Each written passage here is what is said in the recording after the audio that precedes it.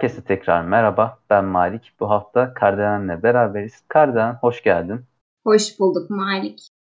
Önce bize kendinden biraz bahsetmek ister misin Kardelen? Tamam. Ben Kardelenle.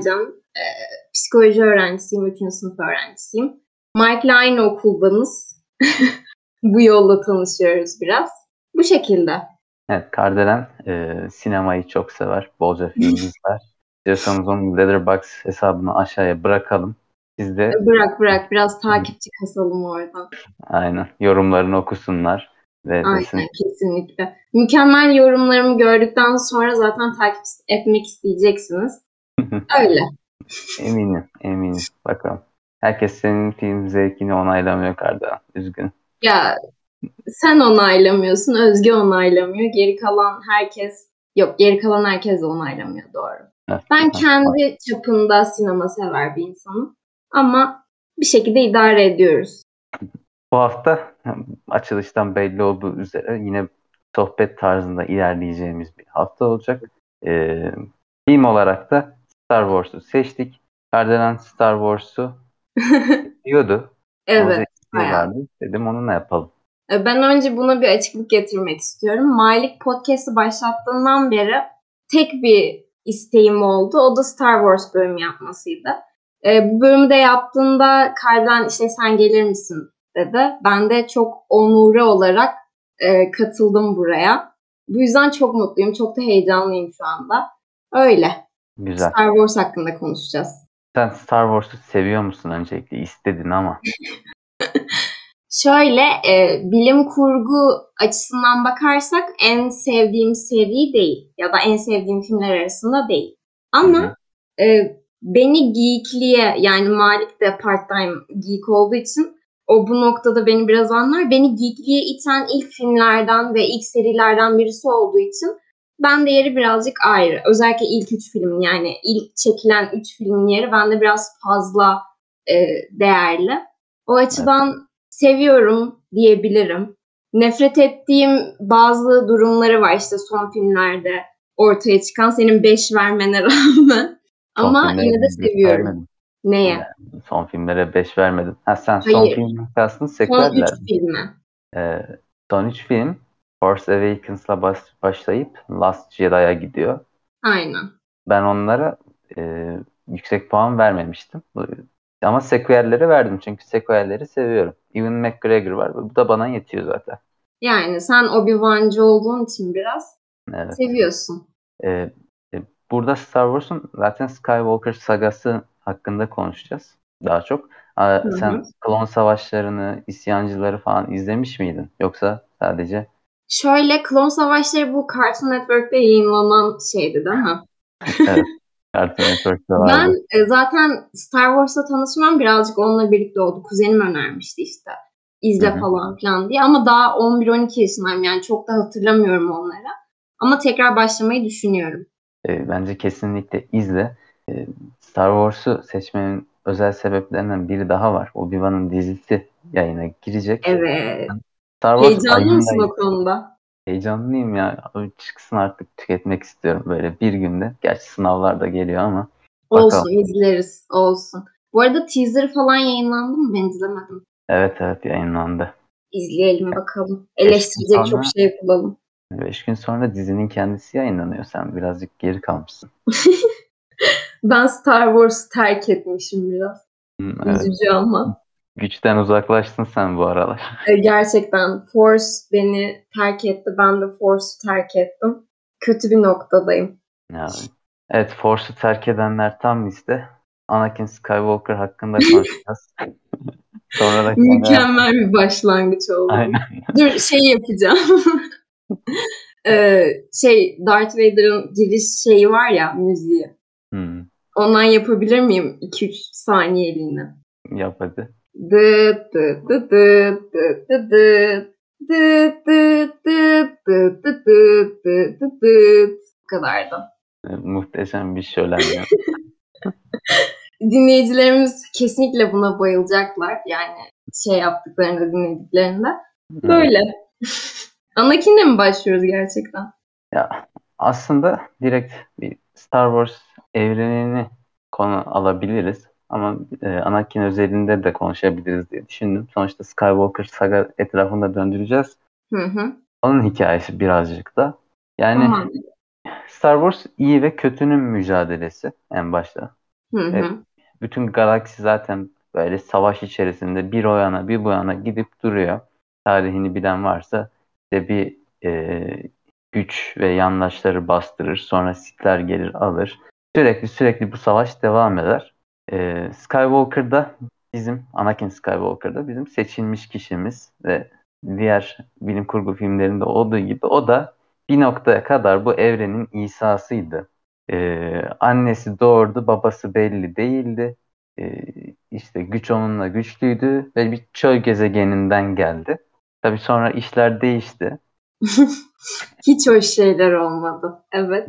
Yani önce sen sıklıkla dile getirdiğin Anakin'in neden karanlık tarafa döndü? Kardelen, sen bunu nasıl yorumluyorsun? Şimdi şöyle, ben öncelikle zaten serinin genel olarak şeyi bilmeden önce, yani psikoloji okumaya başlamadan önce hiç öyle böyle derin bir felsefesi veya işte psikolojisi olduğunu hiç düşünmüyordum. Ama psikoloji okumaya başladıktan sonra ve bu varoluşçu felsefe ve varoluş psikoloji hakkında birazcık bilgi edindikten sonra aslında karanlık taraf ve aydınlık tarafın ve işte balance'cılar var ya, bu Evet, gri Jedi'lar. evet. Onların aslında tamamen bu varoluş felsefesinden birazcık ortaya çıktığını fark etmeye başladım. Bunda da bence Anakin'in temelde karanlık tarafa dönmesine, ya onlara dönmesine sebep olacak şeylerden birisi içindeki öfkeyi kontrol edemiyor oluşu. Ve bu öfkenin de aslında patolojik sebepleri var işte. Belki bir kişilik bozukluğundan kaynaklıdır. Onu sen yorum yapabilirsin, belki tahmin ettiğin bir şey var mı, ama yani tamamen kendi karakterinin güçlü yanlarını farkında değil ve sürekli insanlar benim arkamda. Sürekli insanlar işte bana kumpas kuracak, bana şöyle şeyler yapacak gibi bir moda girdiği için aslında bir süre sonra Palpatine de şey diyor işte. Yani ben bu çocuğu kesinlikle çok iyi ikna ederim, manipülasyonumu kullanırım. Bu çocuğu da bizim aramıza katarım çünkü çok güçlü birisi. Ya benim genel düşüncem bu yönde. Evet, paranoid birisi. Güven problemleri var zaten. Hı hı. Oradan kaybediyor yani. Bir de ilişkiler hususunda da Evet. bağımlı kişilik desek şey olmaz yani. Hayatın annesini kaybedince ne yapıyor? Birden böyle taskınları öldürmek için atlıyor gidiyor. Onları kesiyor. İşte Padme'yi kaybedecek gibi oluyor. Bir de bir yandan da şey kanına giriyor Palpatine. Hı Hemen hı. Obi-Wan'ı suçluyor. Sen diyor onu benden çaldın diyor. Evet. Ya ama Paranoid ben var. bu noktada paranoid daha çok ama dependent olduğunu düşünmüyorum. Ya bağımlı kişiliği olduğunu düşünmüyorum. Çünkü bağımlı kişiliklerde biz genelde şeyi gözlemliyoruz. İşte birisi atıyorum ondan ayrılacağını söylüyor veya onunla karşı çıkıyor. Bu sefer bağımlı kişi evet sen haklısın gibi bir çıkarım yapabiliyor. Evet. Ama Bu biraz Anakin'de bunun tam tersi var. Yani doğrudan işte Padme'ye şey demiyor. E, Sen işte çok haklısın, sen şöylesin böylesin demiyor. Sen benim arkamdan bir iş çeviriyorsun. İşte Obi-Wan'la birlik oldunuz. İşte bu gibi kendince paranoid saplantılar geliştiriyor aslında. evet. Biraz borderline da var aslında. Borderline Evet. etkisi de var. Bu özellikle şeyden sonra bu işte Darth Vader oldu artık, hani tamamen kendini karanlık tarafa çektikten sonra bu borderline'da impulsivity dediğimiz durum var ya, Hı hı. yani ani kararlar alma, sürekli risk içerisinde bulundurma kendini. Bence bu noktada Darth Vader olduktan sonra bir bipolar diyecektim ya. Borderline kişilik bozukluğu örüntüsü gözlemleyebiliyoruz bence. Evet, dürtüsel birisi gerçekten. Şeyde de var bak mesela filmler dışında Klon Savaşları'nda Ahsoka Tano ile olan ilişkisi de incelemeye değer bir ilişki. O da sana spoiler vermek istemiyorum ama ileride onların ilişkisi de karışıyor politik sebeplerden ötürü. Orada da çok sağlıklı hareket etmiyor. Hatta daha sonra da karşılaşıyorlar. Öyle. Anakin birazcık Anakin dengesizliğe ilginç bir karakter kesin. Ama şöyle bir durum var. Bence bu tamamen aile içinde de yürüdüğü için belki ileride hani Luke'dan falan da bahsedeceğiz ama e, Luke'un özellikle bu babasıyla 5. filmde olması lazım. Partlara baktığımızda. İşte babası diyor, Darth Vader diyor ki ben senin babanım. Orada mesela Anakin gibi birisi olsaydı Luke derdi ki bu kişi benim babam ve belki de yapabilirdi. Arkadaşları ve Obi-Wan Kenobi'nin yardımı olmasaydı o dönemde ya da Yoda'yla tanışmamış olsaydı belki Anakin gibi bir yol izleyebilirdi. Çünkü kişiliklerinin çok farklı olmadığını da gözlemliyoruz baktığımızda. Evet, bak, bir genetik olarak aktarılmayı çok güzel resmetmişler. Evet. Son üçlemeyi hiç sevmiyorum ama Evet, orada Kylo Ren de öyle değil mi? Ben izlemedim ama. Kylo Ren Solo'nun çocuğu ama sorun şu ki Kylo Ya Ren'in Leon'un doğmasına sebep olan Luke. Çünkü Luke birden paranoyaklaşıyor. Diyor ki bu çocuk diyor başımıza iş açacak diyor. Hı. Ondan sonra onu öldürmeye falan kalkışınca Kylo Ren de diyor eyvah hocam kafayı yedi. Hı. Sonra o da öyle karanlık tarafa dönüyor.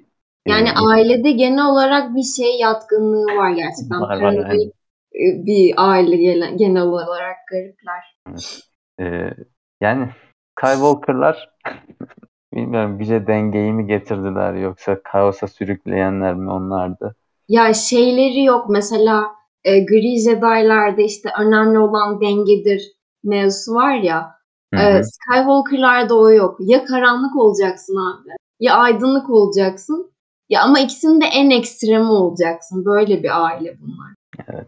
Bak mesela farklı şeyler var. Bu Gri Jedi'lardan önce Darth Revan ve Mace Windu. Normalde Mace Windu'nun ışın kılıcının mor olması tamamen Samuel L. Jackson'ın o trollüğüne bağlı olarak gerçekleşen bir şey de işte ne renk istiyorsun? İstediğim renk olabilir mi diyor. O da mor ışın kılıcı istiyorum diyor. Mor veriyorlar ama sonradan evrene şöyle bir şey ekleniyor. Bu mor ışın kılıcı Jedi'larda karanlık yani güç arzusu ve o iyilik koruma dürtüsünün dengelenmiş halde olduğu Jedi'larda ortaya çıkıyor. Darth Revan da mesela eski Cumhuriyet'teki Sith Lordlarından birisi sonradan aydınlık tarafa geçiyor. Onun için kılıcı da mor oluyor mesela.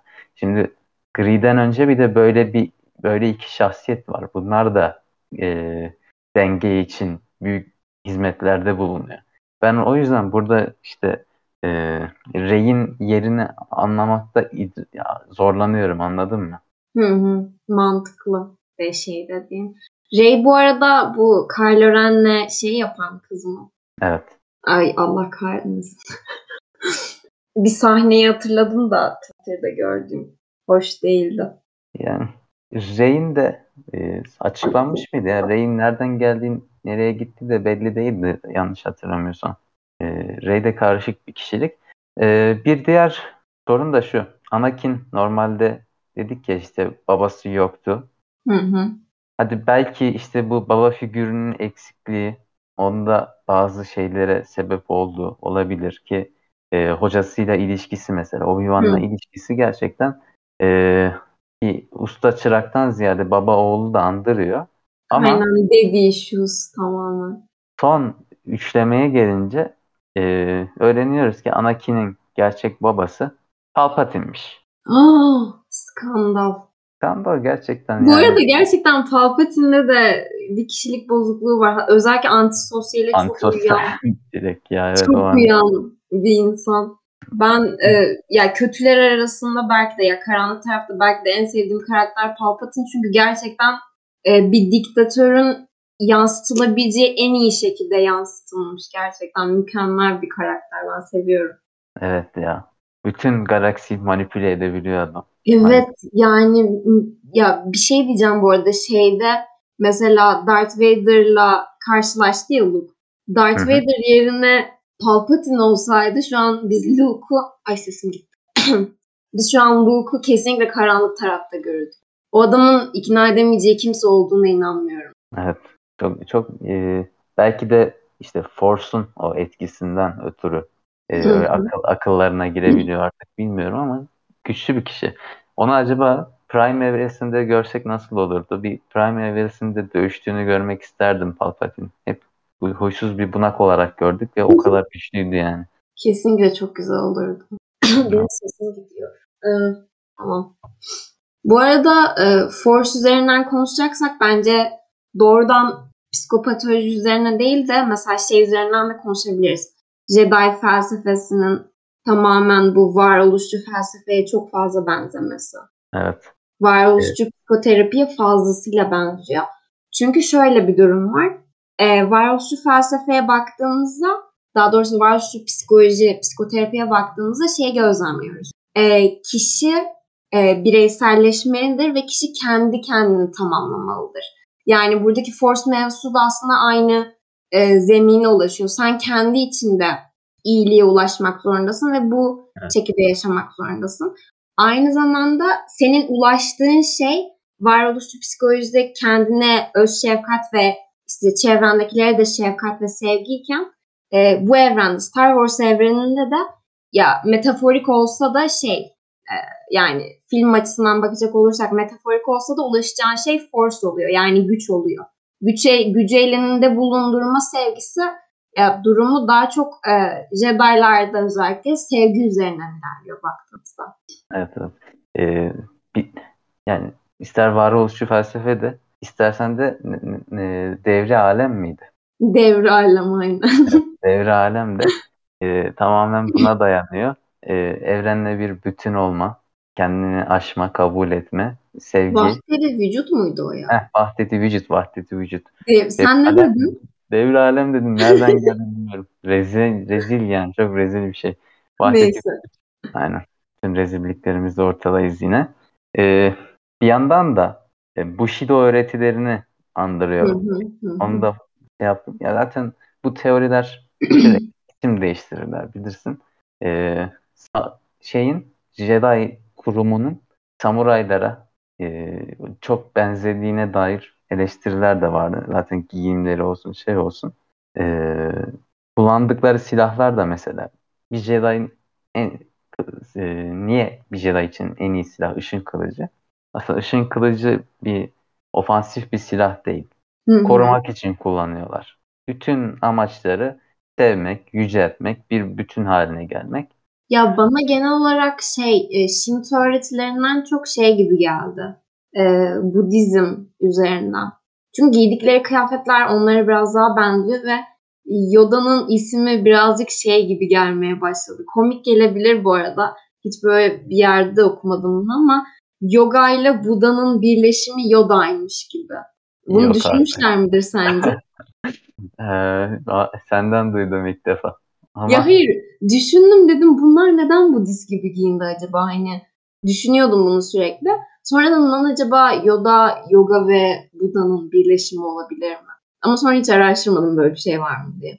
ama kimonoya da benziyor üzerindeki şeyler o Edo döneminin Ama deyimleri. var ya Çin'de özellikle bu giydikleri sarı bir tane Hı e, hı.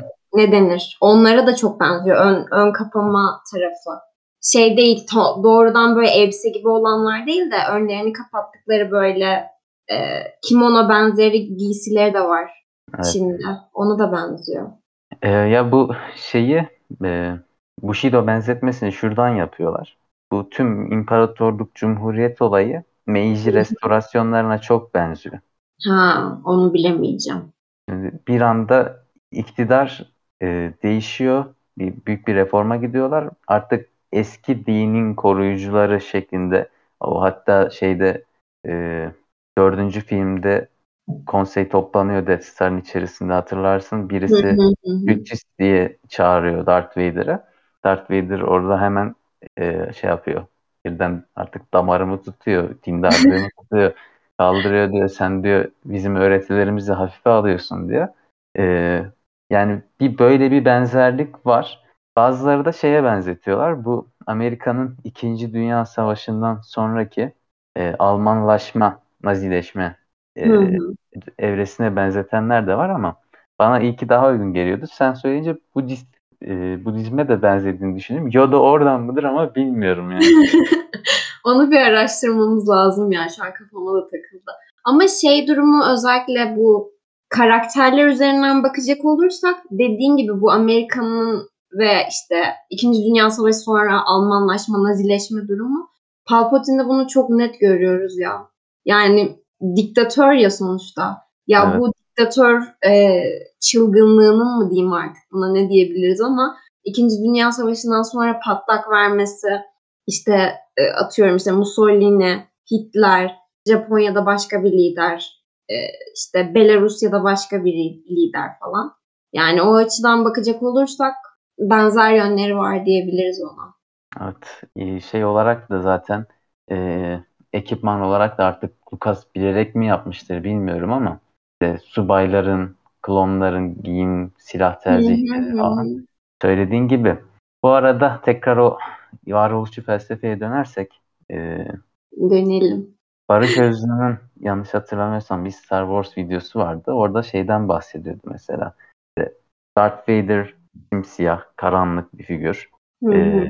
Luke Skywalker bembeyaz, umudu, iyiliği temsil ediyor.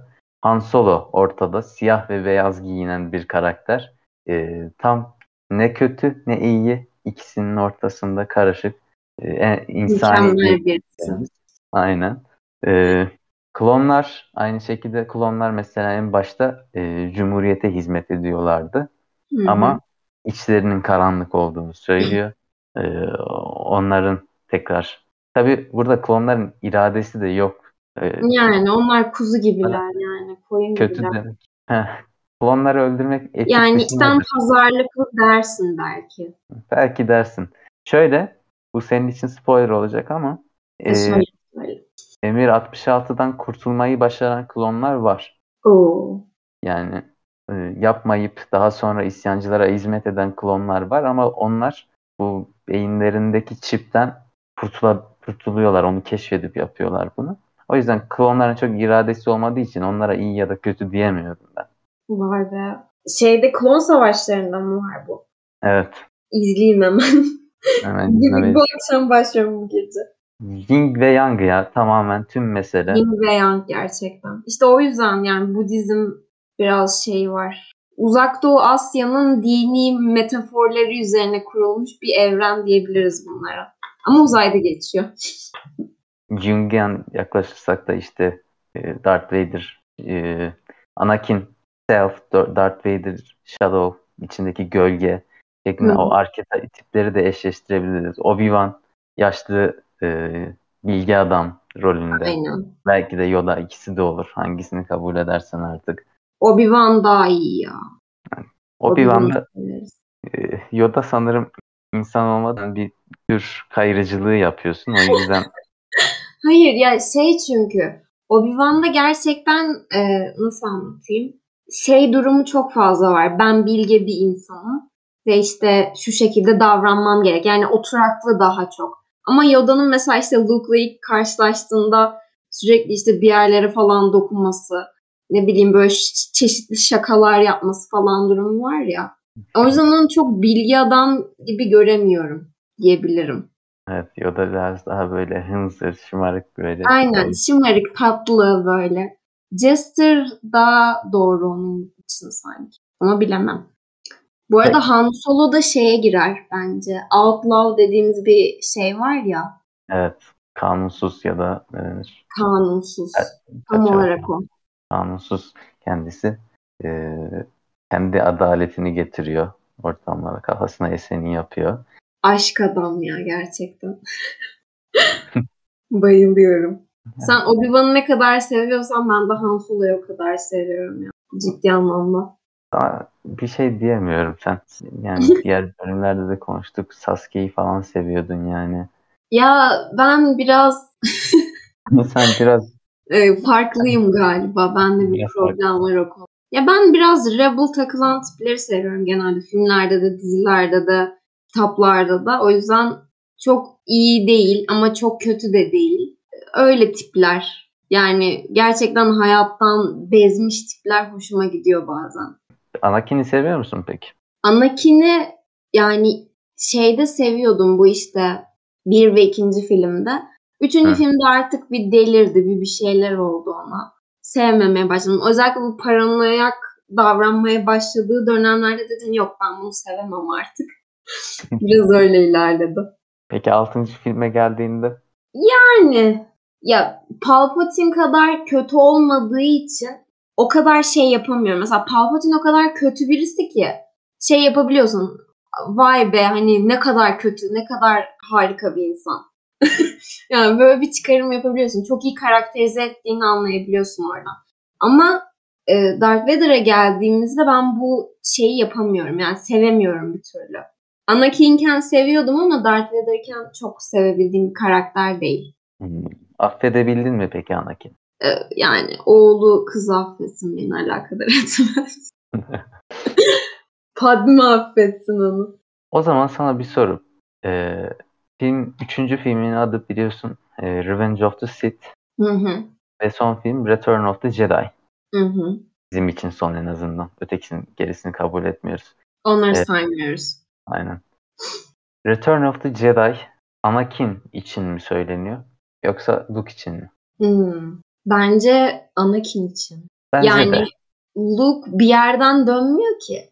Yani Luke Baktığınız. eğitimini tamamlıyor, geliyor böyle. Hı. Ya bence zaten tüm seri birazcık Anakin'in Darth Vader'a dönüşmesi ve onun üzerinden tekrar işte Jedi dönüşümü üzerinden ilerliyor aslına baktığımızda. Ama yani Luke tabii ki de en işte ilk filmlerde gördüğümüz önemli bir karakter ama tüm seri açısından bakacak olursak ya zaten son filmlerde yok. Ya son çekilen filmlerde yok. O yüzden bilmiyorum bence tamamen Darth Vader üzerinden. İki isim de bence ondan geliyor. Ben de makul buluyorum söylediğin şeyi. Bence de öyle.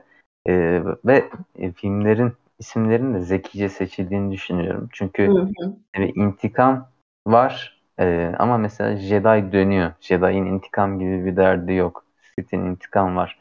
İntikam böyle daha güç arzusu olan, daha rigid, güçsel insanların arzuladığı, ödül olarak gördüğü bir davranış. Ama Jedi'larda bu tamamen çıkarılmış bir şey. Evet. Filmi var bu arada dinleyicilerine önermiş olayım buradan. Film öneriyorum geldiğim her yerde. İsmi bir dakika. İlkbahar, yaz, sonbahar, kış ve tekrar ilkbahar. Bir işte Kore filmi aslına baktığımızda. Orada da görüyoruz. Yeniden doğma felsefesinin yine varoluşçu felsefeye giriyor biraz ama yeniden doğma, işte Budizm'deki öğretilerde reenkarnasyonun aslında tamamen düz bir insanın hayatının anlatımına biraz benziyor. Ben bu arada Darth Vader'ın da yani Anakin'in yolculuğunu da bu filme fazlasıyla benzetiyorum. Çünkü başta çok iyi bir karakter. Sonrasında kötülüğe dönüyor. Ve sonrasında tekrar aslında iyi olabilecek bir duruma geliyor. Yani kendini o duruma getirtiyor. İzleyicilere kendine empati kurmasına sebep olacak şeyler yapıyor diyorum. Bu açıdan ben işte bu bahsettiğim filmle çok fazla benzetiyorum. Çünkü orada da işte çocuk başta iyi. Onun büyüme evrilerini izliyorsun aslında. Aynı Anakin gibi. Ama daha Budist felsefesine kayıyor bu birazcık. Dinleyenler olursa filmi de izleyebilirler. Mayt'ım sen de izle. Ben sana atarım. Tabii bir de onu tartışırız burada. Neden Aynen. olmasın? Senin kanalı herhalde yapacağız. Film podcast'i üzerine. Misler gibi. Sanat Olur. filmleri konuşuruz. Yani aklımda var aslında sanat filmlerine girmek de var. Sadece varoluşçu felsefe zaten Doğan Hoca hali hazırda onun üzerinden bir podcast yapıyor ya. Şimdi bilmiyorum. Beni mi dinlerdin varoluşçu felsefe konuşsam Doğan Hoca'yı mı dinlerdin? Doğru söyle. İkiniz de dinlerim. Ben bu arada Doğan Hoca'nın yaptığını bilmiyorum. Dinleyeyim onu. O da yeni başladı. Ama onunki sanırım daha sinema üzerinde yoğunlaşmıyor. Emin de değilim. Belki alıntılar yapıyordur. Çünkü çok seviyor. Evet. Letterboxd'dan takipleşiyoruz canım hocamla. Oo, ne kadar güzel. Tabii ki. Öyleyse eklemek istediğin bir şey var mı Kardelen? Eklemek istediğim buradan söyleyeyim çünkü ben sana söylediğimde belki yine uzatırsın şeyi. Blade Runner bölümü yap. Teşekkür ederim. Tamam. Benim söylemek istediğim bir şey var. Blade Runner Söyle. bölümü yapalım.